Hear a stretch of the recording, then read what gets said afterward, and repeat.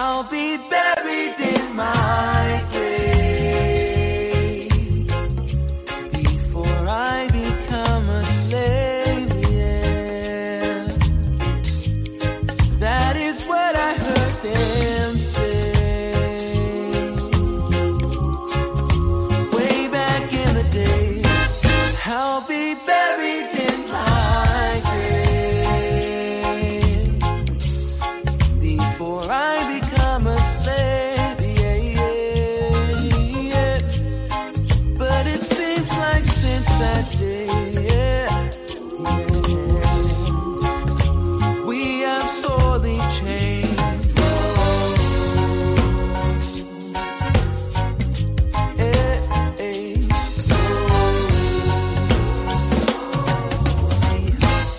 I'll be buried in my grave before I become a slave, yeah, yeah. That is what I heard them say, yeah.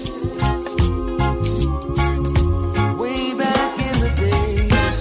I'll be buried in my grave, yeah, before I become a slave, yeah, yeah, yeah. But it seems like since that day, yeah, we have sorely changed. Whoa. Hey, hey. Whoa, oh, oh, oh, oh, oh, whoa, oh, oh, oh, oh, oh. And now, live from beautiful Myrtle Beach, South Carolina, you're watching My Fellow Americans with your host, Spike Cohen. Yes. Yes, it's me. It's me. Keep clapping. You probably just watched me on Kennedy, but keep clapping anyway that I'm here. Clap for the Alaska Miracle. How would we know that you wanted the Alaska Miracle if you didn't keep clapping? Welcome to My Fellow Americans. I am literally Spike Cohen, and I'm so happy to be here with you today, Wednesday the 14th, I think. 14th, yeah, it's 14th, and really happy to be with you here tonight. Just finished up on Kennedy, having a really fun party panel on there, and I am in like 6 hours. I'm going to be heading off to Alaska, so I figured I might as well stay up and answer some questions for an hour or so before that. Thank you for taking a break to spend this time with me, Spike Cohen. This is a Muddied Waters media production. Check us out everywhere. Facebook, YouTube, Instagram, Anchor, Twitter, Periscope, iTunes, Google Play, Float, Twitch, everywhere. All the different podcasting platforms, everywhere that you can possibly watch or listen to a thing on the internet. We are almost assuredly there. Be sure to like us and follow us and subscribe to us, and whatever the thing is, however you do the thing that you do on the thing that you are watching or listening to me on, be sure to show your approval by liking, following, subscribing, whatevering it. And if it's on YouTube, be sure to hit the bell, because every time I go live, I want your phone to explode with notifications. The last thing I want. I'm ahead of myself. Be sure to share this right now, because the last thing I want is for you and your closest loved ones to miss out on a roughly hour-long libertarian podcast on a Wednesday evening. Give the gift of Spike Cohen today. Kids love it. This episode, of course, is brought to you by the Libertarian Party Waffle House Caucus, the fastest growing waffle-related caucus in not just the Libertarian Party, and not just in America, but in any political party in any country in the history of mankind, because no one else would bother with.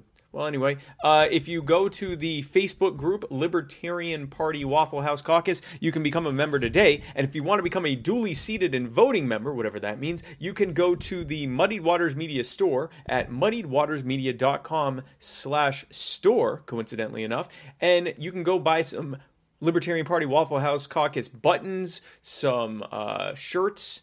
I don't believe we have hats yet, but we do have shirts and buttons, and you become an official member. Well, you become an official seated member, because that's different than just being a member. So be sure to do that today. This episode is also brought to you by the Gravy King. and it's brought to you by Nug of Knowledge, smokable CBD products. It's weed. Nug of Knowledge is not like most other people that sell weed on the internet because they also, a bit of the proceeds on everything that they sell goes to help end the disastrous war on drugs. And they also have a compassionate use program that donates their product to veterans and people with disabilities who cannot afford their natural remedies. Many people who use Nug of Knowledge say that it helps with joint pain, stress relief, or a much needed pick-me-up, which would make sense because it's weed. Be sure to use, if you want to buy some today, go to nugofknowledge.com and be sure to use checkout code SPIKE, S-P-I-K-E, SPIKE, for 10% off your weed. And go to, this episode is also brought to you by Joe Solosky, Libertarian running for Pennsylvania governor. Joe Solosky is the key to Pennsylvania's success. And if you'd like to help him in his run for governor, go to Joe Solosky, that's JoeSolosky, I've been practicing, .com. To see how you can help him. And this episode finally is brought to you by personal injury attorney Chris Reynolds, attorney at law. If you are in Florida and you find yourself personally injured, that's terrible. I'm so sorry. I wish it hadn't happened. But since it already has happened, Chris Reynolds can help you get money for the fact that you were injured. He can sue them. I'm not selling this very well, but I don't need to sell it well. If you need to sue someone in Florida for hurting you, then call Chris Reynolds. Go to chrisreynoldslaw.com and you can he can get you giant, huge bags filled with money.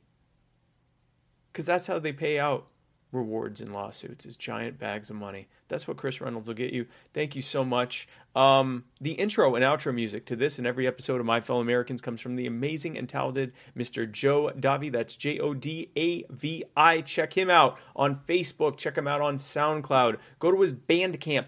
Go to joedavimusic.bandcamp.com. Buy his entire discography. It's like $25. Some of the best music you'll ever hear. Definitely go and do that. Thank you so much, Mr. Joe Davi. I'd like to thank Le Bleu for this delicious French-sounding pure water that I'm drinking on this episode of My Fellow Americans, Buluvanaka. It's actually very good water. We found out that it's a way higher percentage of oxygen than it should be.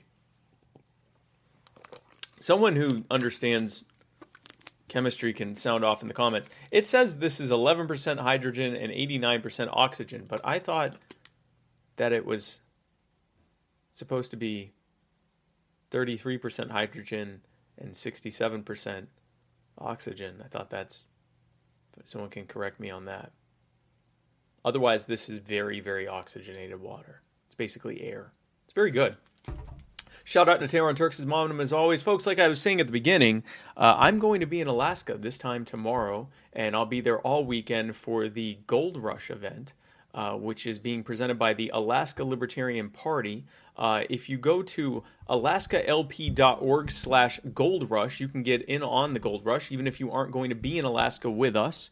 We'd love to have you in Alaska, but it might be at a bit of a schlep where most of you live. If you don't live in Alaska, even if you live in Alaska, it might be a bit of a schlep because it's a large state. But I'm going to be in beautiful Wasilla, Alaska at the, what's it called? It's on East Bogard Road. There's a name for the resort.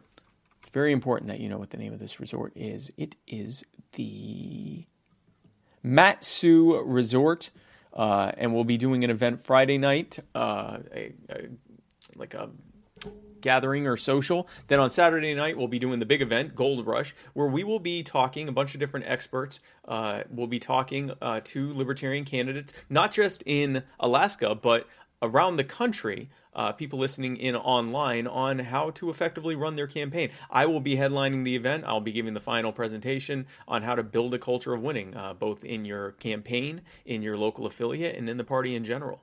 And so I will be at that. And I'll be leaving here at like 5 in the morning because it takes all day to fly to Alaska. So that's fun. Looking forward to that.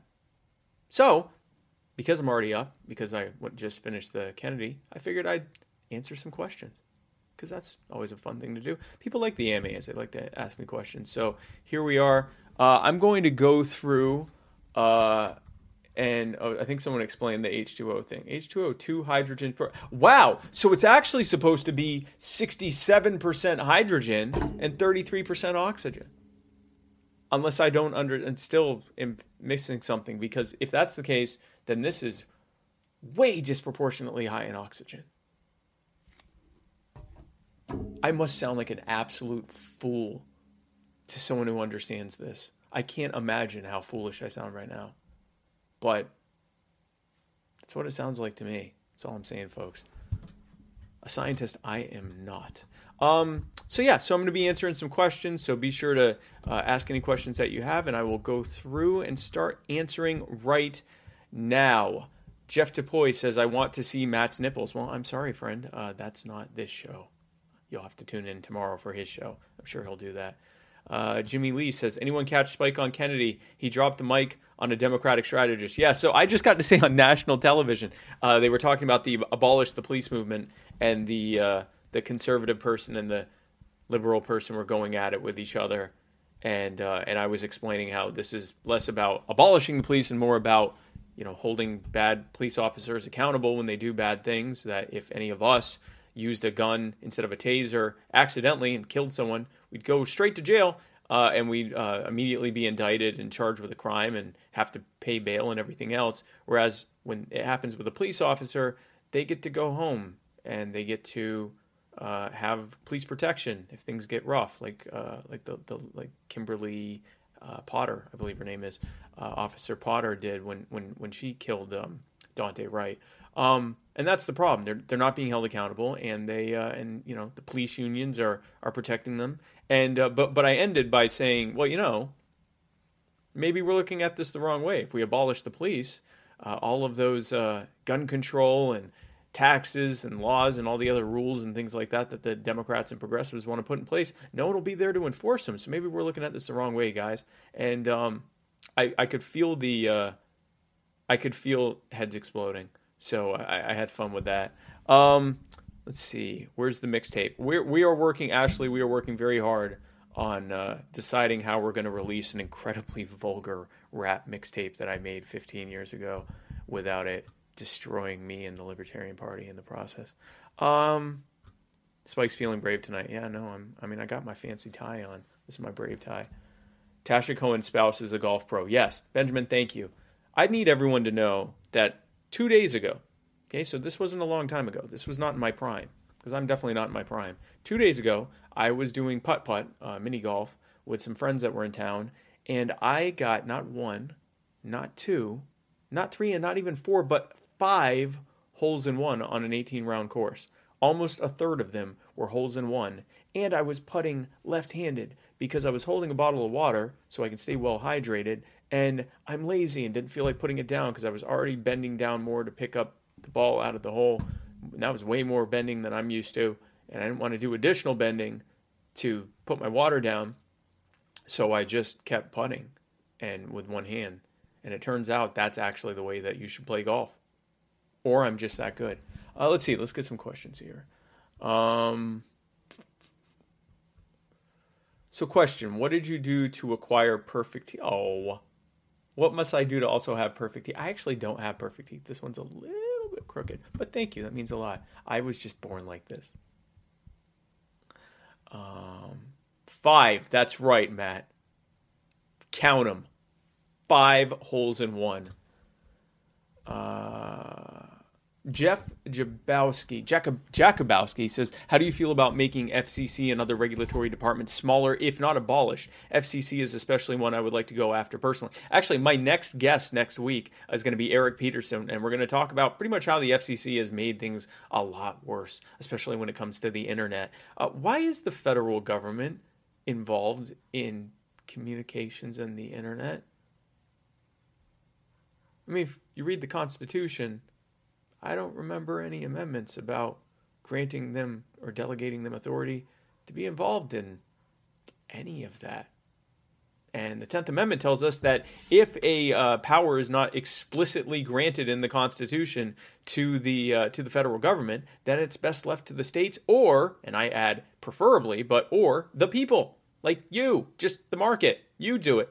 So I don't know why there's an FCC. I haven't really heard a good argument for it. I've heard a lot of arguments for reforming it because it often does terrible things that drive up the cost of internet and hurt the potential for regulation and create a cottage industry around protecting the market share of the few handful of people that control the internet right now. But I have not actually heard an argument that it should exist in the first place. Samuel Bragg, do you like turtles? Sure. Turtles. I do like turtles. Gary Doan, maybe it's Doan. Jerry Doan says, hi, I'm Dante Doan, and I have a question about why you're an anarchist when my dad is a minarchist. Well, I don't want to get a fight with your dad, man, but so here's the difference between the anarchist and minarchist argument, Dante. By the way, Dante's a seasoned reporter. He interviewed Vermin Supreme last year. His dad, I heard, has done some stuff too. So minarchists, libertarians in general, including minarchists and anarchists, libertarians believe that people do best when they're most free. We believe in private property rights, or we believe in self-ownership. We believe in the idea of personal autonomy. We believe that anytime that someone violates someone's lives or their rights or their property, that's an act of aggression and that's bad. A minarchist believes that a certain amount of coercive force or government is needed in order to protect the lives and the rights and the property of people, because otherwise, warlords will rise up and fill that vacuum of power and take over. As an anarchist, I believe that the government are those warlords who have rose up and taken over the power and imposed themselves on people. And I'm not sure there's a viable way to create a micro state that only protects the lives and rights and property of the people. In order to do so, we'd have to find some incredibly humble and accountable and well-intentioned and incorruptible people. And if that's the case, if there are a bunch of people like that existing, then maybe we don't need a government. So I certainly have no problem allying with minarchists. The Libertarian Party was formed as an alliance between anarchists and radical minarchists to set the world free in our lifetimes. We certainly agree that we're headed in the wrong direction currently and that we need to head in the other direction. We just disagree on what exit we need to get off on once we start heading that way. Minarchists want to get off on exit 5, and I want to slam into the guardrail and run to the ocean. Thomas Queter says, have you or would you ever be willing to eat moose? Well, Thomas, yes. Unfortunately, I'm now on a very restrictive pescatarian diet, so I can't actually eat moose. But yeah, before that, I would. I've had venison. I'd assume that's similar. Deer and moose? Would that not be kind of similar question? Matt Irvin, how many times did you make a hole-in-one in your epic I only need one hand mini golf adventure? Well, that's an excellent question, Matt. 5 of them. Stephen Andrew Witt, what's your feeling on Section 230? I think a lot of people don't necessarily understand what Section 230 is. They think it's a regulation that protects social media unfairly. Here's the reality. Section 230 is simply a clarification that if someone posts something or creates something or sells something or does something on your website or venue, they are solely responsible for any criminal or civil liability that happens as a result of it. Now, not only does that make sense, because, for example, if eBay were responsible for making sure that the legality of every single thing that was sold on their site, or if Facebook was responsible for making sure every single thing that's posted on their site wasn't illegal or defamatory or harmful or infringing on someone, then, they wouldn't be able to function. And no, it's not their responsibility. They're just a platform.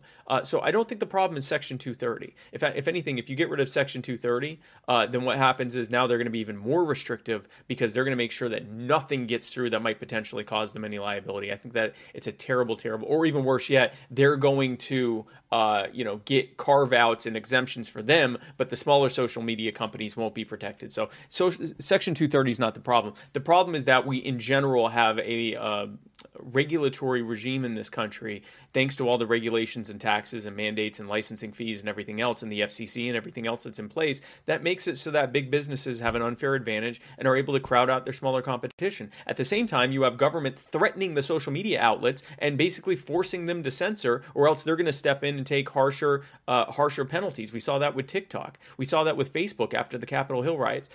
Getting government more involved in this is a bad idea. Get government out of it. Get rid of the FCC, or at least greatly reduce it. Get rid of all these taxes and regulations that make it so that big established mega corporations are now able to have to compete with the smaller competitors. Now, if Facebook's a little too infringing on your right to free speech, okay, great, you go somewhere else. It's their platform. They can censor you if you want, but let's make it where they don't want to censor you, that there's an equilibrium where if they go too far, we just all go somewhere else because there are plenty of other competitors. I didn't claim 5, Stephen. I have witnesses. It was 5. What's back? I don't know what's back. Oh, lost the feed? No. Oh, well, I'm back. A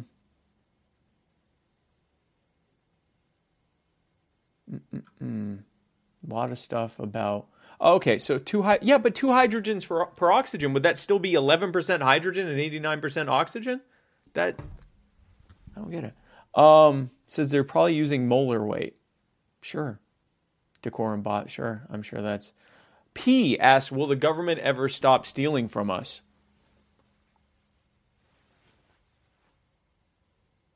It's not likely, but the reality is government should be able to fund itself voluntarily. I actually call for getting rid of all taxation and replacing it with a voluntary transfer fee. If you want to pay the fee, then your purchase is protected. And if you don't want to pay the fee, it's not. It's on you. Something happens, something bad happens with what you purchased, you can't sue them. You can't call the police. It's on you. Most people will want to pay that. But you have a choice whether you want to pay it or not, which means that the government will have to actually make that a reasonable price, or because you're certainly not going to pay 40 or 50% on everything you buy. 5%, maybe 8%. Yeah, you might do that. 3%, 4%, whatever. Yeah, you might do that. Now government has to actually be accountable and live within its means because you've taken away their ability to rob you, and now they have to actually provide you with value. Eureka. If you live in Florida and need to sue someone, that's our main sponsor. Spiky is going to eat salmon to near extinction and heckle Sarah Palin. I'm going to at least eat the salmon. And if Sarah Palin comes by, I certainly have some things that I'd like to say to her. I'll be nice to Sarah. I'm not really mean to people in general, but if she gets near my salmon, we're going to have trouble. I can tell you that right now, because do not get in the way of my salmon, especially smoked salmon. My gosh. Oh, man, there's so much salmon in Alaska. To quote Wayne Campbell, contractor, no, I will not bow to any sponsor. That's definitely me on this show.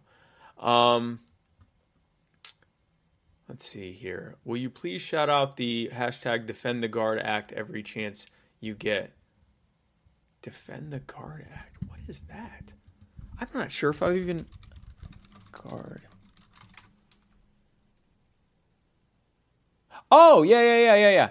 No, I absolutely support that. That's a bill that would make it where you can't deploy the National Guard to a conflict externally or internally without a declaration by Congress. Yes, I support that 100%. So shout out to the Defend the Guard Act.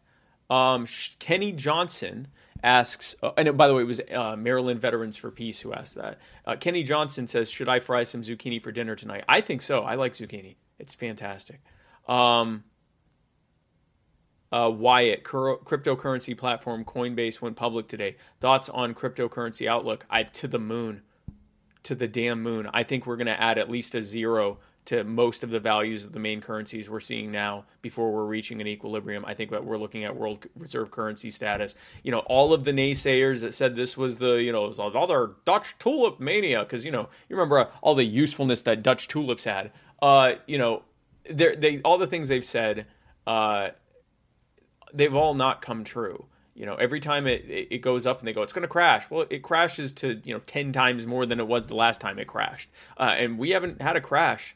I'm not sure we're going to have a crash. I think we're now at that point where we're just going to kind of see steady growth. We might have some real hyperbolic growth in the future and some retracing, but a crash like we saw in 2018, 2017, I'm not sure that's in the making anymore. I think we're going to be seeing, we're in this really interesting period of kind of steady, high single-digit growth and double-digit growth for some of the altcoins in the cryptocurrency sphere. Fiat money is going to continue to lose value and utility, And cryptocurrency is going to continue to get better and better with technology changes. So, I mean, if one thing's getting worse and the other's getting better, where does that leave you? Let's see. Joshua McHose says no by weight. Okay. Oh, oxygen is larger and heavier per atom. Sure. I don't. Sure. Chris Bocci says, so I'm confused about Biden's executive orders. Do people who own 80% lowers and pistol braces become felons? I see they're still selling them. The proposed orders, whenever they go into effect, is that they'd have to have their own serial numbers, which for anyone who does builds, that's like the dumbest thing, because you're gonna have multiple serial numbers. It's gonna be so stupid. Timothy Sparks, do you know the difference between a handgun and a taser? Yes, and unfortunately, apparently, there's some police officers out there who don't. And let's just say she was a 26-year veteran on the force. She has handled both her gun and her taser quite a bit. Yes, in the heat of the moment, could something happen? Sure. And if one of us did something like that in the heat of the moment, we're going to be held for negligent homicide or first or second degree manslaughter. I'm glad to hear that she's being prosecuted because you don't get to accidentally shoot people. I don't think she did it necessarily in malice, but you don't get to. He's dead. You don't get to accidentally kill people. Do you think Ted Cruz is the Zodiac? He's all but confirmed it, Troy. Like, he's pretty much admitted to it at this point. Let's see here. James M. Ray says, when are all the Coens moving to Florida? It's not my department, bud. Nalik Trupp says, chemical engineer here. If it's talking by volume, hydrogen takes up way less volume, and they weigh significantly less. I don't. So, okay. So it's okay, much less. Yeah, I don't know, Eric. I have no idea. Rob Tark says, self-realized libertarian here. Well, welcome to the party. When is the party going to meet in the middle ground to appeal to the masses instead of what I've experienced so far with anarcho-capitalism shills debating with centrists? The problem's not the staying to our principles. We don't need to meet anyone in the middle on policy. We need to meet them where they are in outreach and messaging. We need to meet them where they are on their concerns, empathize with them and validate their concerns, explain how we got here, establish that we care and that we have solutions, and then we can take them on the journey for how we get there. How do we accomplish those things? I go around the country, both online and in person. I don't water down the message. When someone asks me about education, I don't say, well, I think we should get rid of No Child Left Behind and maybe reform Common Core. I say that the problem is that the federal government shouldn't be involved in education, and it's debatable whether or not the state should be involved. I think that the schools should be the ones deciding their education. You take all that power and all that money and all that freedom and decision-making ability that's been robbed of the schools over the past several decades, which has led to our schools going from being number 1 to like number 20-something or 30-something, while they spend trillions of dollars over the past 2 generations. Clearly that has failed. The answer is to take all of it back and put it back in the hands of those schools, put it back in the hands of parents, put it back in the hands of local school boards and teachers and administrators, the people who have an actual stake in how those schools operate and in what happens in the outcome for those students. When you do that, we solve the problem. Now, I just met people where they were on their concerns. I can empathize with the school board members who increasingly have no real ability to do anything. They're just figuring out what federal mandate they've gotten and how to try to comply with it without breaking some law and desperately still trying to educate the kids in some hackneyed way. Empathizing with the teachers who aren't really able to come up with their own lesson plans anymore. They're handed these standardized test things that don't really accomplish anything. They're having to relegate kids into special needs classes when they know damn well there's nothing wrong with them. They just don't test well. The parents who aren't able, because both parents are having to work full time to be able to make ends meet, to pay for those schools and other failed things from government, and are turning around and seeing that their kids are being failed in those schools that they're being forced to pay for. No, I don't have to meet people middle of the road on the problem. That's you don't meet them on policy. You meet them where they are on messaging. That fixes the problem. We have a false dichotomy in this party that we either have to be milquetoast and watered down, or we have to be brutalists who are mean to everyone, and I reject both of those. P, why is it hard for libertarians to convince people that the government is just the federal mafia? For the same reason it was hard to convince people that supported the mafia that they weren't really protecting them. When you think that the reason that you have anything is because of the bad guys that are robbing you, then suddenly you start defending what they do. Well, they got a hard job. No, they don't. Their job is to rob you and hand off to cronies and make your life harder so that you're dependent on them. Again, that's where you have to meet them. You have to meet them where they are and explain the problems. Let's see here. Meg Jones. So since you like stuff, what kinds of Florida Man souvenirs would you like to score when you're in our neck of the woods in June? Sunshine and beach water. I want to go there and soak up the rays and swim in the crystal clear Florida waters. That's what I want. Tom Arnold, how much to advertise on My Fellow Americans? Reach out to us on muddiedwatersmedia@gmail.com, and we will talk specifics for anyone who wants to advertise on My Fellow Americans or any of our fine programming on Muddy Waters Media. Let's see. What would be the ideal solution? Down Unit says, what would be the ideal solution to the current police state? Well, number one, we need to defederalize them. Okay, the federal government should have no role, both by constitutional appointment and by common sense. They should not be involved in law enforcement. Put it back in the hands of the local communities to decide what they want their rules to be, what they want their police departments to look like, what they want their security to look like, who they want to be in their police roles. The next thing is we have to hold people in government, including police officers, accountable when they do bad things, both civilly and criminally. So we need to end qualified immunity, but we also need to end absolute immunity for judges and prosecutors and politicians, and we need to end sovereign immunity for governments. Why in the hell do we have an entire class of people who have most of the power and all of the decision-making ability and no accountability? That makes no sense whatsoever. Hold them accountable. We also need to end things like the war on drugs and other victimless crimes. We need to end civil asset forfeiture, which is basically just a massive robbery of people that haven't even been convicted of a crime yet. There are so many things we need to do, but the bottom line is we need to take away their power, decentralize it, and hold them accountable when they do bad things, the same way that any one of us would be held accountable if we did the same thing. People still talking about the hydrogen and oxygen thing. Listen, at this point, I just acknowledge that I suck at science and really should not ever talk about hydrogen and oxygen again.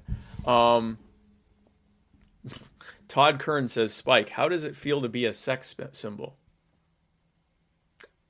Feels great, man. I know what it feels like to be a spouse symbol.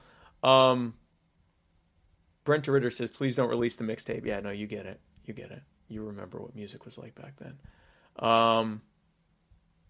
Let's see here.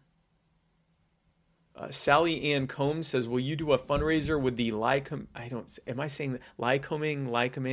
County, Pennsylvania affiliate that involves participants winning the chance to do an escape room with you in Williamsport, PA? Listen, get in contact with my media and events guy, Brian. Contact me on my social media. I'd be happy to do anything like that. That sounds really cool, actually.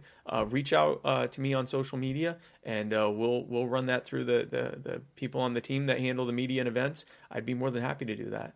I actually like escape rooms too. Brent Ritter. Brent Ritter is actually one of the witnesses of my mini golf miracle that happened 2 days ago. 5 holes in one.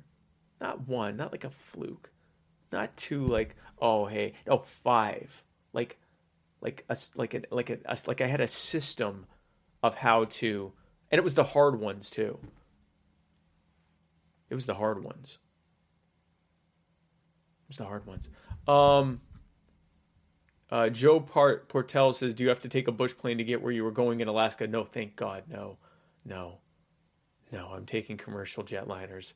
All the way there and all the way back. Mansfield Mafia, I'm a big fan of removing police from non-property or crimes of aggression. I talk to police officers, and I say, listen, look at the growing discord and the growing animosity that the public has towards the police. Why?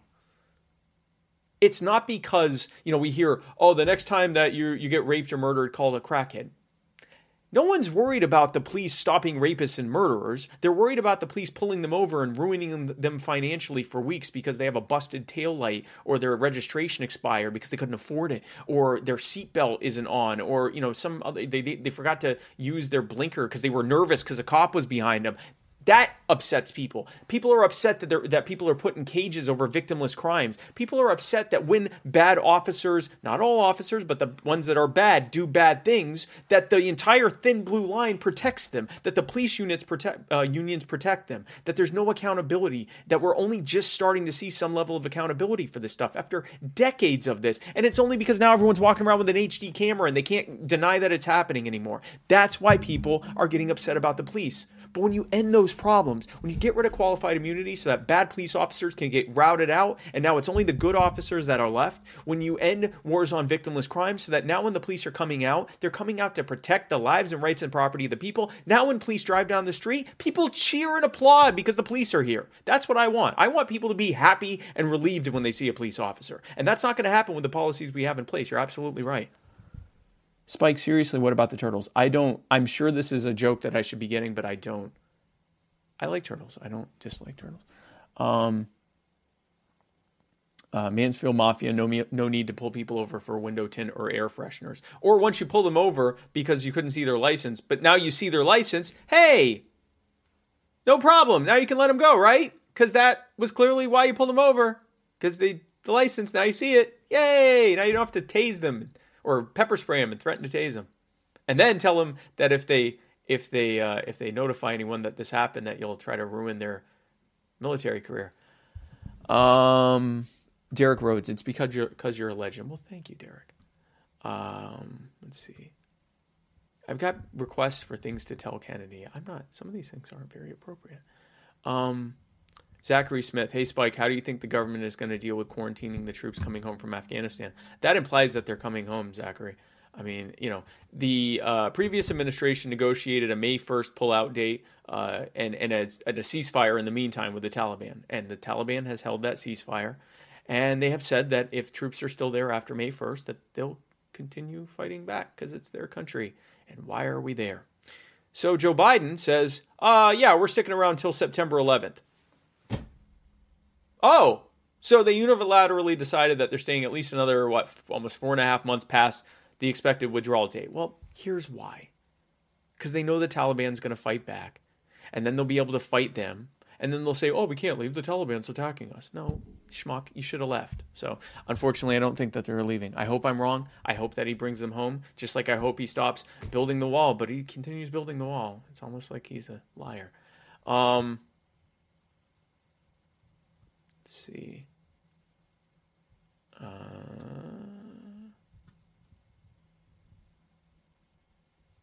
lot of stuff. Flore Troncone, I hope I'm saying that right. What do you see for the future of the LP? I think that we continue to grow. I think it's time for us to go out of the era of, entry level that we're in right now. I think it's time for us to go into the level of winning not just local and regional elections, but working our way up and scaling our platforms for victory up to the statewide races and the federal races. And I think we're pretty close to that. And I think there's a snowball effect happening. Every year there are more libertarians than the year before. Every year the number of libertarians that are elected goes up. I think we're doing well. I think we spend too much time talking about the presidential election. I know somewhere in here I'm going to get asked, are you running for president in 2024? Really, who cares? Just seriously, who cares? Right now, until we do the hard work at the grassroots ground level to get thousands more libertarians elected and to get libertarians elected at the more libertarians elected at the state legislative level and get libertarians elected at the statewide level, governor, attorney general, secretary of state, and get libertarians elected at the federal level, congressional races and Senate and so forth. Okay, we're running for the White House and we get 3%, 1%, 2%, 0.5%. Okay. Yay. We spent millions of dollars doing that. Okay. Yay. Why? Now, we have to. For ballot access reasons in some states, we have to run it. And I think it's useful to help spread the message of liberty and use that bullhorn. But what if they ignore us? And what if instead we could just spend all those resources getting thousands of libertarians elected across the country? So that now when people hear libertarian, they go, oh yeah, well, my city council is run by libertarians. They're doing a pretty good job. Yeah, my mayor is a libertarian. Yeah, my state rep is a libertarian. That makes sense. Wow, I wonder what those kinds of solutions would be like in Washington. That's how you do it.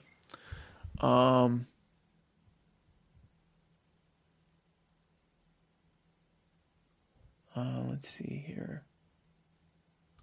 Michael Testa. Hey, Spike, what is the libertarian stance on the environment? Some argue that, quote unquote, strict liability and or financial payments after people are harmed by corporations' environmental wrongs are too little too late. It's more than we're getting right now, because right now when there's harms that happen, environmental and property damage and health harms that are caused by major polluting corporations, here's what we get instead of the strict liability and financial payments. First, the government tries to cover it up if at all possible. And if that doesn't work, or for as long as that works and when it eventually fails, then they move on to giving them a slap on the wrist fine that does nothing to hold them accountable. It costs less, fractions of pennies on the dollars less than the damage they cause. Then they hold them harmless for the damage they caused. They pass rules like they did with asbestos, like they did with 3 Mile Island, like they did with all these other people, where they pass rules that protect them against, they indemnify them against liability, against accountability. So now the people that did the damage aren't held accountable. Then they turn around and they make you pay for it. You, the one that got damaged. Your environment got damaged, your health got damaged, your property got damaged, but thankfully they're going to rob you to pay for the cleanup. That's the government model. Here's the free market model. The free market model is you don't give liability protection to people who harm other people, especially not the ones who do the most harm. And if they lose everything as a result of the damage they did, good. Let it be a lesson to anyone else who might do such a thing. And more importantly, when businesses know that they'll be held accountable for doing that, now they'll actually be more careful. And you don't need job-killing regulations that cut out all their smaller competitors that can't afford the cost of compliance with a regulation, even though they're not the ones that are doing the major damage. These are smaller companies. They're not doing all this damage. It's the big ones that can't afford the cost of regulatory compliance, especially when they can just disobey it whenever they want to and get protected for it. And all of that, hold them accountable and let them know that they'll be held accountable, and they will self-regulate. Not because they suddenly become angelic figures, but because they don't want to lose everything. So, anyone ever listen to Backwards? Decent libertarian band. I actually bought their last album, yes.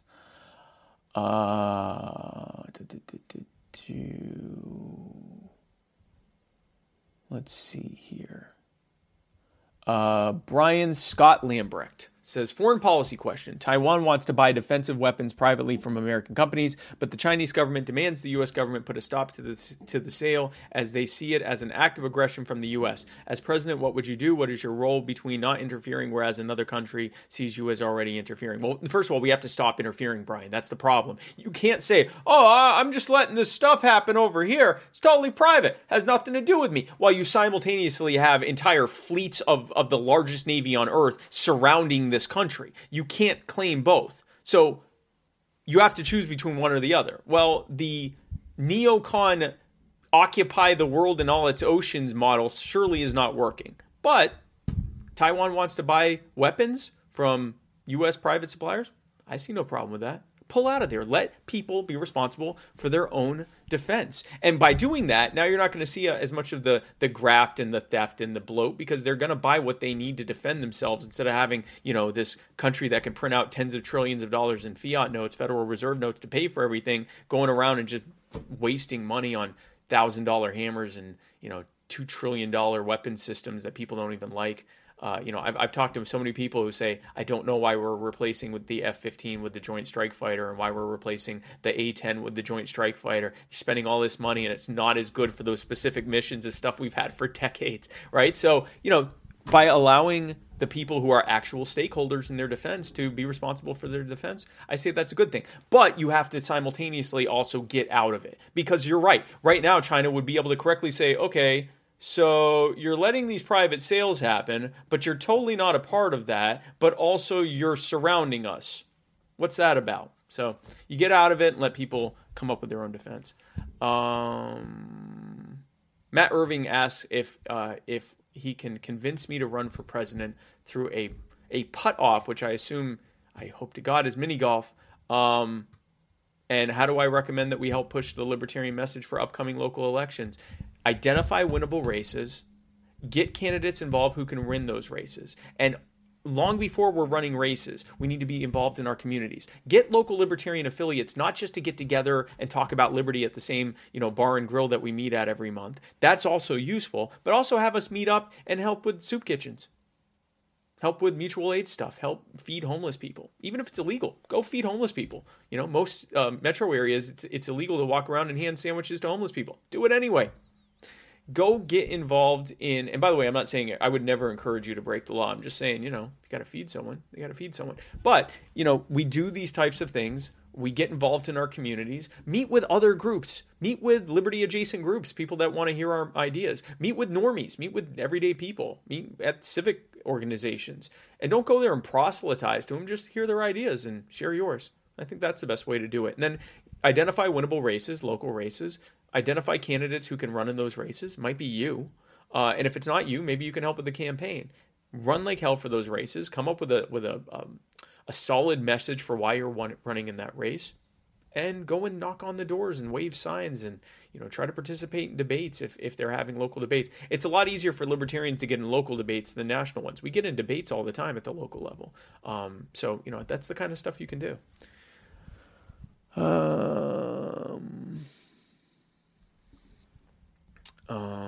Matthew Von Prince says, how are children's rights preserved, or how should they be when they have no ability to preserve their own rights?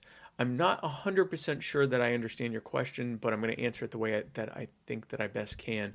I think that children, you know, and there's this, you know, this odd debate that happens, and it's a really cringy debate, especially when we're talking about sexual stuff, where when does a child become not a child and start to have their own autonomy and things like that. I think on certain things, children have autonomy from the beginning. I think that children, you know, for example, I like that we're now not telling kids that they have to sit on someone's lap or have to hug someone. I think that really they should be able to decide that from the beginning. Now, financial decisions, health decisions, that's a different subject. They may not be able to be fully informed on that, and the parent should be.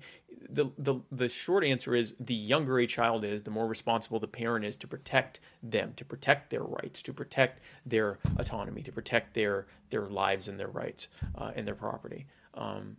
And the older they get and the more developed their brains get, the more they're responsible for that. And it's not a clean question. There is no clean cutoff.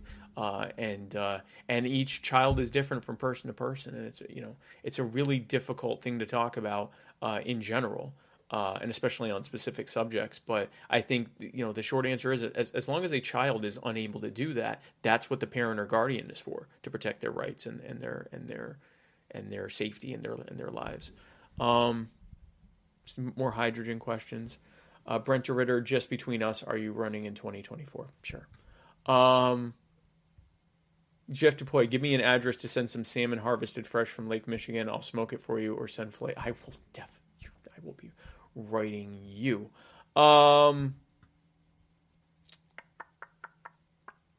Jericho Banker, what do you think of Biden's plan to pull out of Afghanistan? Too good to be true? Yeah, well, it's not going to happen. There was already a plan to pull out in May. That's what the military agreed to with the Taliban. And now he's pushing it back by 4 months, which is going to trigger the Taliban to fight back, because the government just violated their peace treaty. So that gives them an excuse to stay there. That's what I think. Zach Goose Rheinmetall, I think that I said that correctly. If no amendment is absolute, can I stop paying taxes now? I don't see why not. If no amendment's absolute, then there's a lot of stuff that we can do. Oh, here's a good one. Derek Rhodes. What are your thoughts on the government's overregulation of proven safer vaping products? I think that it does what it always does. There are now more black market cartridges on the market than there ever have been, because they're making it harder to get legal, safe vaping products. So you're going to have even more deaths. And the deaths that they point to for why they need to do this, almost all of them came from illegal, tampered, black market vaping products. Because of course they would. It's just absurd. I think that it's none of anyone's business what you put in your body, and vaping is so much safer than smoking. It is exponential. It's not even comparable. I try to come up with it's the difference between putting water vapor in your lungs and burning something and putting that in your lungs. It's a big difference. It's the difference between being in a house fire and choking and being in like a sauna and going, oh, it's humid in here. That's like literally the difference between vaping and smoking. Rob Tark. Spike, please address how you plan to unite a party who is all over the place with its ideals. Well, I'm actually going to be talking about that in my appearance at Gold Rush this weekend on April 17th at the Matsu Resort in Wasilla, Alaska. You can also attend online by registering by going to AlaskaLP.org/goldrush. But long story short, whose question? Rob. Long story short, Rob, every political party has people that are all over the place on their ideas. I mean, you look at the Republicans and Democrats. There are people who, wildly disagree with each other. I think what's most important is instead of trying to make everyone think the same thing or agree to the same thing, let's just give people winnable goals. Instead of the Libertarian Party has these great aspirational goals. We're going to set the world free. We're going to end the Fed. We're going to end taxes. We're going to end the wars overseas. We're going to end the war on drugs. We're going to end all of the bad things and give the power back to the people. Yay. And then our plan to do that is we need to find the perfect person to run for president. And then they're going to get on the debate stage and win the White House. And then also Congress and also the Senate. And also all the state houses, and they're going to begin to undo hundreds of years of bad policy. Let's do it. And then we don't have a real viable blueprint to do that. So now we're all sitting here. We're coping with what seems like one set of crushing losses after the next. Instead of focusing on where we are winning and how to do more of that, so then we start attacking each other. It's your fault that we're losing. It's your fault that we're losing. If you wouldn't say this, then we'd be winning. If you would stop doing this, then we'd be winning. If you just let me do X, Y, Z, then we'd be winning. No, let's come up with ways that we can win more, that we're already winning, that we can win more like that, and let's work together. It gives us something to do instead of attacking each other. We build a sense of camaraderie with each other, and we start to realize that there isn't as much difference between us as we thought. We might have differences in definition and policy, but the reality is we all want the same thing. We want a world set free. Let's see. Roadblock Rombau says, how do you think the Democrats' proposal for more Supreme Court judges will go? This is a standard thing that happens. I don't think it's really going to happen. But I think if it does happen, then goodbye to the Supreme Court being anything other than a rubber stamp for the executive. Because here's why. The next president's going to go, oh, you increased the number of judges? Me too. And then the next one comes in and goes, oh, you did that? Me too. And then they just keep adding more and more judges. You end up with this ridiculous multi-thousand person Supreme Court, and they just, fill the ranks enough to make it where they have the majority, and it becomes a rubber stamp for them. I think it's a terrible idea. There's the Supreme Court often is such a rubber stamp that gives such deference to executive power, gives such deference to blatantly unconstitutional legislation because, well, the people want. No, that's not your job to decide what the people want. Your job is to decide whether it comports with the very plain language in the Constitution. And if there's any kind of discrepancy there, you look at like the writings of the founders, the Federalist Paper. It's precedent you're supposed to be looking at, not what your feelings are on it. Let's see here. Derek Rhodes asks, Doge? I don't know what to tell you anymore, man. It's now at an all-time high. I don't know. I'm going to buy some at some point. I don't know what to tell you. It's a meme. But here we are. Kellen Iwanyuk says, Rothbard, yes or no? Yes, in general. I'm not a fan of Rothbard's so-called paleo strategy. I think he even admitted that it wasn't a good one. I don't agree with every single thing Rothbard said, but pre-paleo Rothbard was best Rothbard. Yes, if I could push the Rothbard button, 100% I'd smash that thing.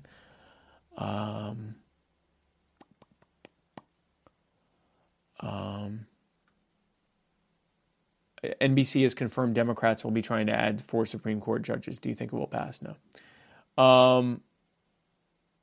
Sean Orton says Bitcoin is 1.7 million, I assume, per if you replaced all physical money before the last stimulus. Yeah, I will say that I think I don't think it's just going to be Bitcoin.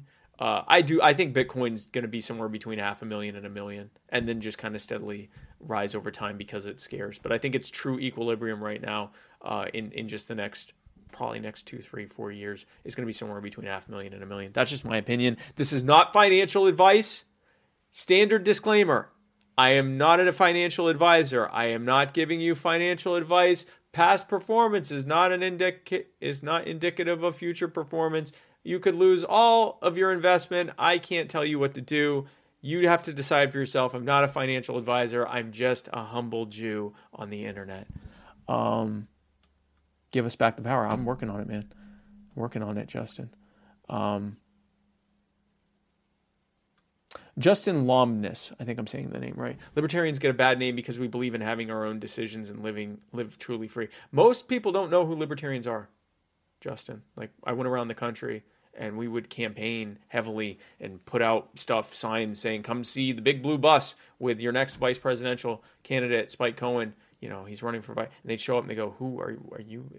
I thought Trump and Biden were running. And I'd say, yeah, I'm Spike Cohen. I'm running with the Libertarian Party. And they go, what's the Libertarian Party? Like, most people have no idea who we are. And unfortunately, a lot of people who do know who we are have a bad take on us. And some of that's our fault.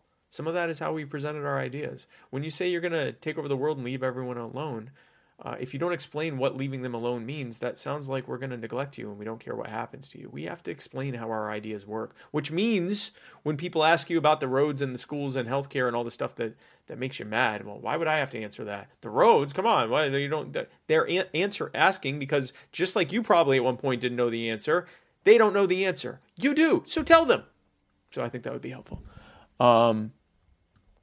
How do we stop COVID passports? First of all, we have to stop calling them COVID passports. Long after we will have achieved herd immunity from vaccinations and people already getting COVID, long after that is when they'll be putting these passports in place. These have nothing to do with COVID. COVID will almost completely be tamped down to almost nothing by the time these things are ready for prime time. This is not about COVID. This is about using COVID as an excuse to impose itself, to have big business and government work together to create a caste system in this country and around the world. Not just what countries you can go to, but whether you can go to Walmart, whether you can go to the school, whether you can go to the store, whether you can go to an arena or a mall or a disaster shelter. By the way, all the people saying, oh, these aren't going to be used to stop you from fleeing a disaster, tell that to St. Vincent, the island in the Caribbean where that just happened. 16,000 either 16,000 people or 16,000 families. I forget which is which, but 16,000 people and or families were in a red zone under a volcano that just erupted, where if they stayed there, it would be certain death from soot and potentially, I think just from the soot and not being able to breathe. So they said, okay, we're going to evacuate everyone who's been vaccinated. Now, less than 5% of the population of St. Vincent has been vaccinated because they're a poor country and they're having a hard time getting the vaccine. And yet they still told people that are fleeing a volcano that they had to be vaccinated. If you don't think that's coming here, everything eventually comes here. Sometimes it starts here. Matt Ferraro, my child has 3 different standardized tests in 4 weeks' time. How ridiculous is that? And how much did your kid learn from it, Matt?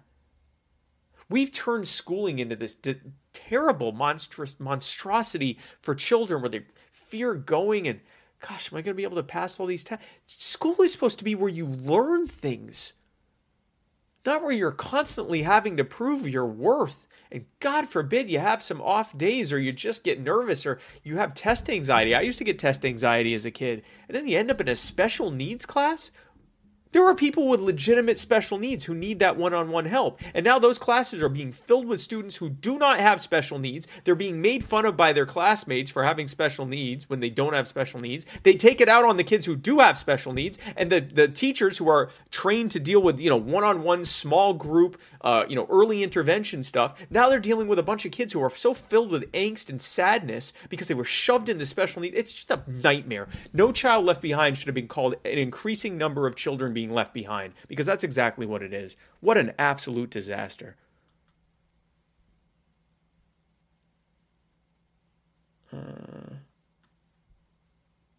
Kayla Revels says, yes, yes, yes. Thank you. Let's go through some stuff. Man, we got a lot of questions. So I'm going to have to unfortunately cut this off in a little bit because I have to finish packing and I have to leave here in 6 hours. 5 hours, gosh. Bull Johnson, we will have a seat in Congress in 2022. I like that attitude, and I think it's absolutely possible. It's absolutely possible. If we do the work between now and then to identify a winnable, maybe even more than one, winnable congressional races, we get a good candidate in there, we're involved in that community, we have a solid message, we go in there, we don't get caught up in the Republican Democrat nonsense because people are sick of it. We go in there and we present the bold truth. We don't water down our message. We don't go in there and try to tell everyone taxation is theft over and over and again without explaining why it's theft and what the better alternative would be. We don't just go in there to be edgelords, and we certainly don't go in there to be milquetoast and watered down and tell them a bunch of stuff we don't even believe just to get their vote. And instead we go in there and we explain the way that we got in the problem that we're in and our common sense libertarian solutions to fix it. We can absolutely win congressional races in 22. Justico Mitchell, want to be a governor? Sure, you got one. James Weiner, do you think the last LP campaign, I assume he's talking about the Jorgensen-Cohen campaign, was more about showcasing you than actually winning? I don't think it was about showcasing us. I think that we ran to win to the extent that we went around the country. We did more campaigning than the Republicans and Democrats combined last year. I mean, we went on a freaking bus tour during a pandemic and lockdowns, visited 48 states, went all over the country, talked to tens of thousands of people in person and many more online, millions online. We ran as full-throated a campaign as we could with fractions of pennies on the dollar what the Republicans and the Democrats have. We did everything we could in terms of getting the message out there. It wasn't about showcasing us as individuals. It was about getting the message of liberty out there as much as possible, and also in helping the down-ballot candidates as much as we could. And I'm happy that we were able to help get a lot of down-ballot candidates elected in this last cycle. But I do think that we put there were millions of dollars that were spent that, in retrospect, what if we had spent those on those citywide races and countywide races? Something to think about. Again, not to say that we shouldn't run a presidential candidate, but I really think we should be thinking about what our strategy moving forward is in terms of what our main focus should be. Alexandra or Alexander, I think it's a Jura. Robinson says, "Spike, you're awesome on Kennedy. Thank you so much." She also, or he, I'm not sure that name. Might be Alexander, might be Alexandra. Alexandra Robinson also asked, "Spike, have you ever had any contact with Larry Elder, and would you consider him a libertarian?" I have not talked with him. I'd be happy to. I think he's libertarian on some issues. I think I'd describe him more as a maybe liberty-leaning conservative, but, you know. Tom Stewart says, "Serious question. I'm tired of trying to play by the rules. I'd rather now take a flamethrower to issues the way the Mises Caucus does. Any thoughts?" I think that there is a difference. Again, there is a difference between, as you said, playing by the rules, playing nice for the corporate media, and I think that there is, again, a false dichotomy here. We either have to play nice, or we have to be brutalists. And I think I like a lot of what comes from Mises groups and Mises people. I'm actually a member of the Mises Caucus.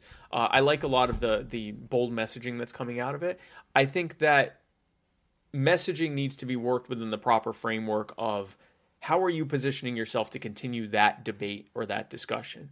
I always want to position myself in such a way that I am forcing the people that oppose me and my beliefs to defend their ideas on their terms of what they value. And if instead I go in and I say something that then I or others have to defend, and it brings a lot of negative attention, when instead I could have put that negative attention on the people that I want to have to defend themselves and always put them on the defensive, I'd prefer to do that. But I think that it's important. I think it's important to be bold. But I think bold also, you can be bold and smart. You don't have to choose between being bold or smart. I think you can be bold and smart. Let's see. Wow, I think there are more questions being asked. So it says, Brian says, "Dude, I like burning things in my lungs." Listen, that's on you. It's your body. Wyatt says, "Number one favorite Waffle House item." Probably the bacon made limp, and unfortunately I can't have it anymore. Their sausage is pretty good, but no, the bacon. I'm a big I'm a big carnivore, and I'm now on a pescatarian diet. I miss meat. I was told, after a year or two of not eating meat, you'll totally miss it. That's a lie. That is a straight up lie. Because I accidentally ate bacon in San Antonio, Texas last year when I ordered the crispy Brussels sprouts with my salmon. And I said, now remember, don't put any bacon in it. And they said, okay, we won't. And they did. And I was outside, and it was at night, and we were overlooking, it was sort of a romantic setting for me and my wife. And we're overlooking the waterway, the river walk there, and it's dimly lit. And they bring it out. And I'm enjoying time with my wife, and I'm eating my food. And I go, man, these are the best. These are the best Brussels sprouts. That's bacon. Sure enough, I look, I take my phone out, point the flashlight at it. Sure enough, that's a bunch of bacon. Now, I stopped eating it because I have incredible willpower, and because I'm on a very restrictive diet for a reason, for my multiple sclerosis. But that was the best damn Brussels sprouts I've ever had in my life. So that is a lie. And if you are telling yourself that, if you've stopped eating meat and you're like, oh yeah, I don't like that, lie. Lies. It might be for ethical reasons, and that's great. It might be for health reasons. That's why I do it, and that's great. Lies that you don't miss it. Justin42 says, I vaccinated. I don't want to punish opt-outs. Everyone's rights or no one's. Eureka. Let's see this.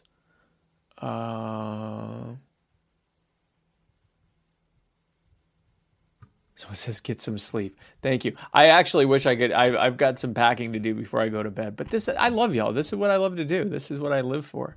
I love this. This is actually going to give me the energy I need to then go and finish packing so I can get up. Kevin Hobby says, how was Oklahoma? Well, it's funny that you would ask, Kevin. I had a great time in Oklahoma 2 weeks ago. That was awesome. We were there for the Oklahoma Libertarian Party convention. And I told him, I said, listen, that's our wedding anniversary. So if you want us to come, you got to bring my wife too. And you got to be really nice to her because it's our wedding anniversary. You want me to spend it talking to libertarians, which is what I do every day. And they were very cool about it, and they were incredibly gracious. And they put out the red carpet for us. They were amazing. We had such a great time. What a blast. Neither one of us has ever been to Oklahoma. It was amazing. Kevin Hobby, been trying to get your Joe Exotic reply all night. I don't see. Can you ask it again? I don't even see it.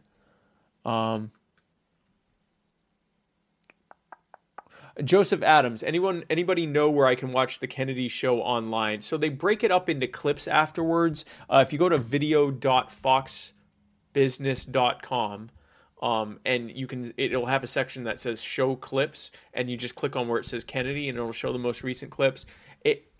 They don't always put all the panels on there. Usually they put at least one or two of the panels that I've been on there. And usually if they don't, they'll at least put it on like Facebook or Twitter or something so I can share it from there. But the best way, the best way to make sure you can see it is to have cable and watch Fox Business. Kevin Hobby, what do you say when people ask you about Joe Exotic? Listen, here's the thing with Joe Exotic, guys. He was not very libertarian. And the thing is, the reason he came to the Libertarian Party was because he knew something was wrong, and he knew there was a problem. Joe Exotic looked at things and knew there was a problem. In fact, his campaign slogan was, let's fix this shit, okay? So if Joe Exotic realizes that there's such a problem that people need to run to fix it, then that shows you just how poorly the Republicans and Democrats are doing, okay?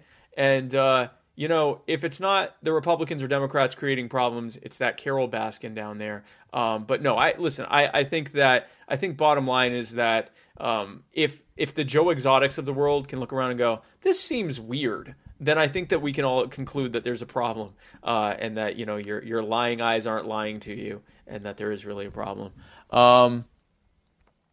Oh, okay. There is already a second segment up. Let's see. I can take. Only Holman says, Have you reached out to Joe Rogan about getting on his show? We have reached out multiple times. I'd be happy to get on his show. I'd be happy to talk with Joe. Interestingly enough, Joe Rogan said that he voted for me and Joe for president and vice president. And yet he didn't have either of us on the show. I'm not 100% certain why that is. I don't know if there was mixed signals with the campaign. I really don't know.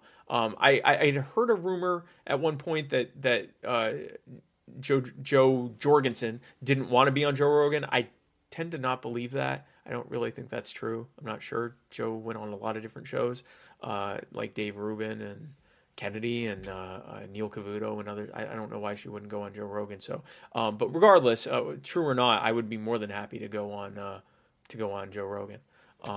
Let's see. Let's see. Yeah, I mean, anyone who wants to reach out to Joe Rogan, anyone who wants to ask him to have me on, I'd be happy to do it. Be more than happy to go on. Kevin Ramlow, I love your interview with Matt Kibbe during the campaign. That was one of my favorite interviews, and here's why. Matt Kibbe, if I had to pick one single person that is responsible for bringing me to the Liberty Movement, it's probably Matt Kibbe. Followed closely behind by Ron Paul, followed closely behind by a guy named Lou Sander, who's actually the one who helped me to realize I was actually an anarchist, not just a libertarian, but a libertarian anarchist, but that's a whole other subject. Matt Kibbe, I really looked up to him. I really do look up to him. And when I saw him at the convention, I'm like, that's Matt Kibbe. I'm going to play it cool, right? And then he comes up to me, he goes, yeah, I'm getting a lot of interesting takes on you. I find you really interesting. Would you like to come on my show? And I'm like, yeah, we can make that work. Yeah, that's cool. And I'm playing it cool. I'm playing it cool with everyone. Like, yeah, Matt Kibbe, that's fine. I can be on your show. What do I got on my schedule? 5:30. We should be 5:30. Does that work for you? Okay, good. I'll see you at 5:30. Then my wife comes over. Okay. And I don't know why, but in trying to introduce my wife to Matt Kibbe, I just completely melted down and went into a total fanboy moment. So it started as like, Tasha, this is Matt Kibbe. He's one of the people that brought me to libertarianism. It's probably the most responsible person, and he's incredible, and I'm going to be on his show, and I'm so excited. I was like, what is wrong with you? No one said that. I said that to myself, but no, I was very, very happy to. What about Ben Shapiro? I'd be happy to go on Ben Shapiro. There's very few people I wouldn't go on their show. I'd be happy to do it. Did we lose the feed again? No, we're back. No, I don't think we lost the feed. Brian Sutton, where he says no amendment is absolute, not even the 13th. He actually said something almost as bad as that, Brian. In explaining why we should have gun control, he goes, from the very beginning of the Constitution, there were certain people that weren't allowed to own guns. Yeah, slaves and natives. How did that work out for him, Joe? Did that keep him nice and safe at night? I could not believe the man said that. He's right. He's 100% right. From the beginning of the Constitution, there were people who were not allowed to own guns because they were being treated like cattle, or they were having their land stolen and being led down a genocidal trail of tears. That's not a selling point. That's not what I'd lead with if I were trying to push for reductions in violence. It was incredible. And he wasn't called on it. Major media didn't go, hey, who are those certain people? Because all we saw was the only people we saw that couldn't own guns were slaves and indigenous people. Absolutely incredible. Let's see here. P says, are you friends with, and I think it's Camelli, I think that's how you say his name, Foster, and Matt Welch at the Fifth Column. I'm in contact with Matt Welch. I'd be happy to go on the Fifth Column too. There's really, like I said, I'd be happy to. Elizabeth says, can you ask Caitlin if she can get you on Rogan? I mean, it's her fault that we're not. Let's see here.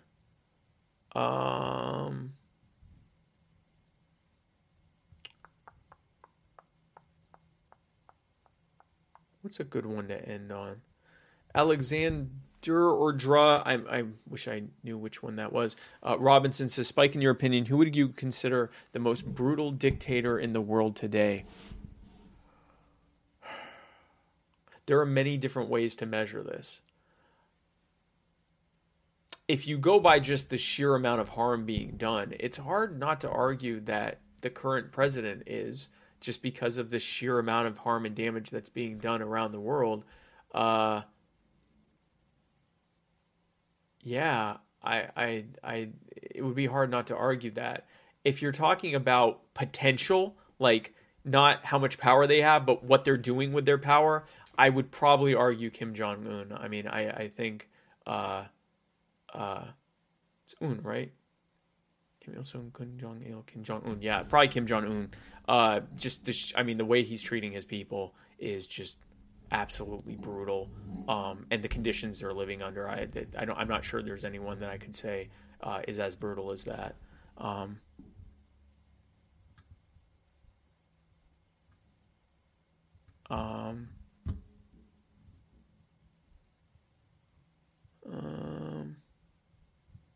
Let's see here. Vicky, the people are asking me about running for president. I have answered that. I haven't made any decisions for 2024. It's Alexander. Okay, cool. I haven't made any decisions for 2024, and I think it's more important to talk about the races that we have a serious shot of winning right now, the thousands of races that we can win between now and then. I think that is so much more important. You know, going on the trail, and I'm going to have to end on this, and this answers a couple of the other questions. When you look at the reasons why, it's something like 60 to 65% of Americans say that there need to be they want a viable third party that they can vote for because they're sick of Republicans or Democrats. And then we listen, we go, hey, that's great news. We're the Libertarian Party. We're a viable third party. And people go. So anyway, like I was saying, we need a viable third party. The reason they don't vote for us is multifold. And meanwhile, the reason most don't vote for us, they've never heard of us. But for the ones who do, the reason most of the people that have heard of us don't vote for us, what do they say to us? You can't win. And that's so frustrating to hear, right? Well, yeah, it's easier for us to win if you vote for us, but that's also I'll get into that in a second. You can't win. Okay, that's the big one. And if you can't win, then I got to vote for a lesser evil, right? Your ideas sound good, but I don't know if they're really going to work, and we haven't seen it played out, at least not the way you're talking about. I only really ever hear from you for a couple months, few months every 4 years. What's up with that? How involved are you? And then a big one, if they do know us, is you guys are constantly fighting everyone, including each other. What's that about? Here's the you can't win thing. When we lead with telling people how difficult it is for us to get on the ballot. Again, we haven't even told them what we're about yet. We haven't told them what our policies are. We haven't told them what our solutions are. We haven't told them about the fact that the Republicans and Democrats are playing a big good cop, bad cop routine with each other to keep people into thinking that they need to vote for the lesser evil when that clearly is not working. We don't talk about that. We start off with, well, it's important that you know that they're keeping us off the ballot. And they're making it hard for us to even run. And they're putting rules that make it where it's nearly impossible for us to even get on the ballot. Then we certainly can't win. And then the corporate media is shutting us out too. It's really unfair. What people are hearing is, I don't have a shot in hell of winning.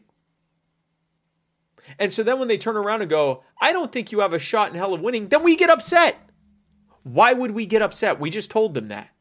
So if instead we focus on races that we can win right now with the resources we have, and focus on building up our credo in our street cred in all of our communities and in getting more libertarians elected, now we kill all those arguments. You can't win. Yeah, we win in cities and counties and states across the country, thousands at a time. Your ideas sound good, but how are they going to work? They're working in cities and states and counties across the country. I only hear from you for a few months every year. No, you hear from us all the time in cities and states and counties across the country. You guys are constantly arguing with each other, and that's all you do. No, we're actually also busy winning in cities and states and counties across the country. I think that when we do that, then we put ourselves in a position to actually be able to win the races that we want to win and actually get towards our goal. And then they're not aspirational goals anymore. Ending the Fed can be within our reach. Ending the wars can be within our reach. Ending the war on drugs and victimless crimes can be within our reach. Getting people out of cages and camps can be within our reach. Ending all of this intrusion in healthcare and housing and higher education and food and everything else, driving up the cost of things so it's getting harder and harder just to get by. We can end all of that stuff. We can take all that power and freedom and money that they've stolen from you, put it back in your hands where it belongs, so that you can be free, so that you can be happier and healthier and safer, so that you can afford to live, so that your children have a brighter future, so that you can build a financial legacy instead of constantly struggling just to make ends meet. All of that is in our reach when we do the work to connect with voters and show them that our solutions work. And when we do that, we can win. Ow, that hurt. Anyway, folks, thank you so much for coming and watching this and hanging out with me and asking me questions. I wish that Ryan Bedford, libertarians can't lose in the arena of ideas. Exactly. All we have to do is get in front of people. We have better solutions than the Democrats have for their voter base. We have better solutions than the Republicans have for their voter base. We have better solutions than anyone else. So why are we arguing with anyone? Let's just empathize with them. Let's validate their concerns. Let's show them how we got here, and how these policies created the problems that we're facing. And then we show them how we can fix it with our common sense solutions. How our ideas aren't just morally right, but they make sense and they work. And let's show them that even more with human action, by going out, helping people, and going out and being involved in our communities, and going out and winning elections, and taking over city councils and county councils and state legislatures and school boards and sheriff's departments. How about libertarian sheriffs who just completely nullify everything by saying, I'm not going to enforce that. If it's not violating the lives and rights and property of the people in my jurisdiction, I got no interest in it. Let's win.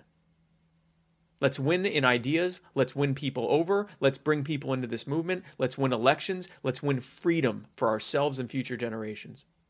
Folks, thank you so much for tuning in to my fellow Americans and for asking me all your questions. I wish that I could answer all of them, but unfortunately, I'm just a mild-mannered Jew doing my best out here. But folks, again, Gold Rush this weekend, Wasilla, Alaska, and online. If you register at alaska.lp.org/goldrush, we are going to be talking, and it's not just me talking. We're going to have Chrissy Wickers and Tara DeSisto and Caitlin Cloven and Apollo Pizzell and Paul Robbins Jr. And now I feel bad because I think I left out just one person.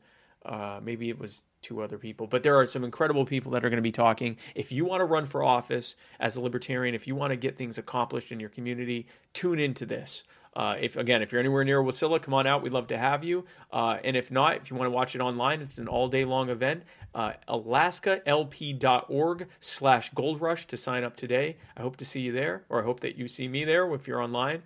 And be sure to tune in tomorrow night for a special episode of The Writer's Block with Matt Wright. Be sure to tune in this weekend for Gold Rush by registering and being part of Gold Rush. And then I will see you next week for the Muddy Waters of Freedom, where Matt Wright and I parse through the weekend's events, or the week's events, like the sweet little 2020 Wonder Boys that we are.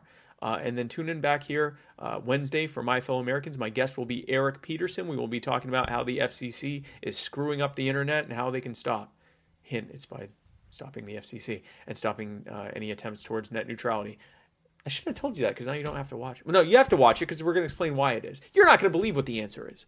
Tune in next week. Folks, thanks again for tuning in. I'm Spike Cohen, and you are the power. God bless, guys.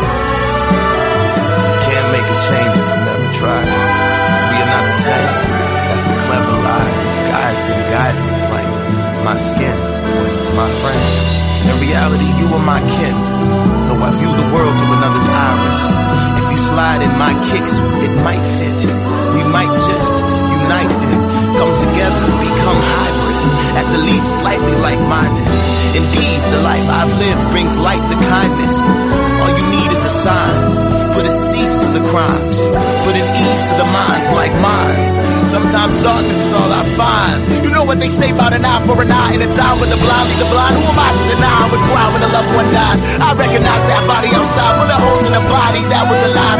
Now can find it with chalk outline. Find out how, but you never know why. It ain't even make it to the news at 9. It ain't even make it to the news at 9. That's my sister, mother, father, brother, son. That's one of mine. All these years I close my eyes, open up to only find I'm in line. There's a pointless murder happening all the time.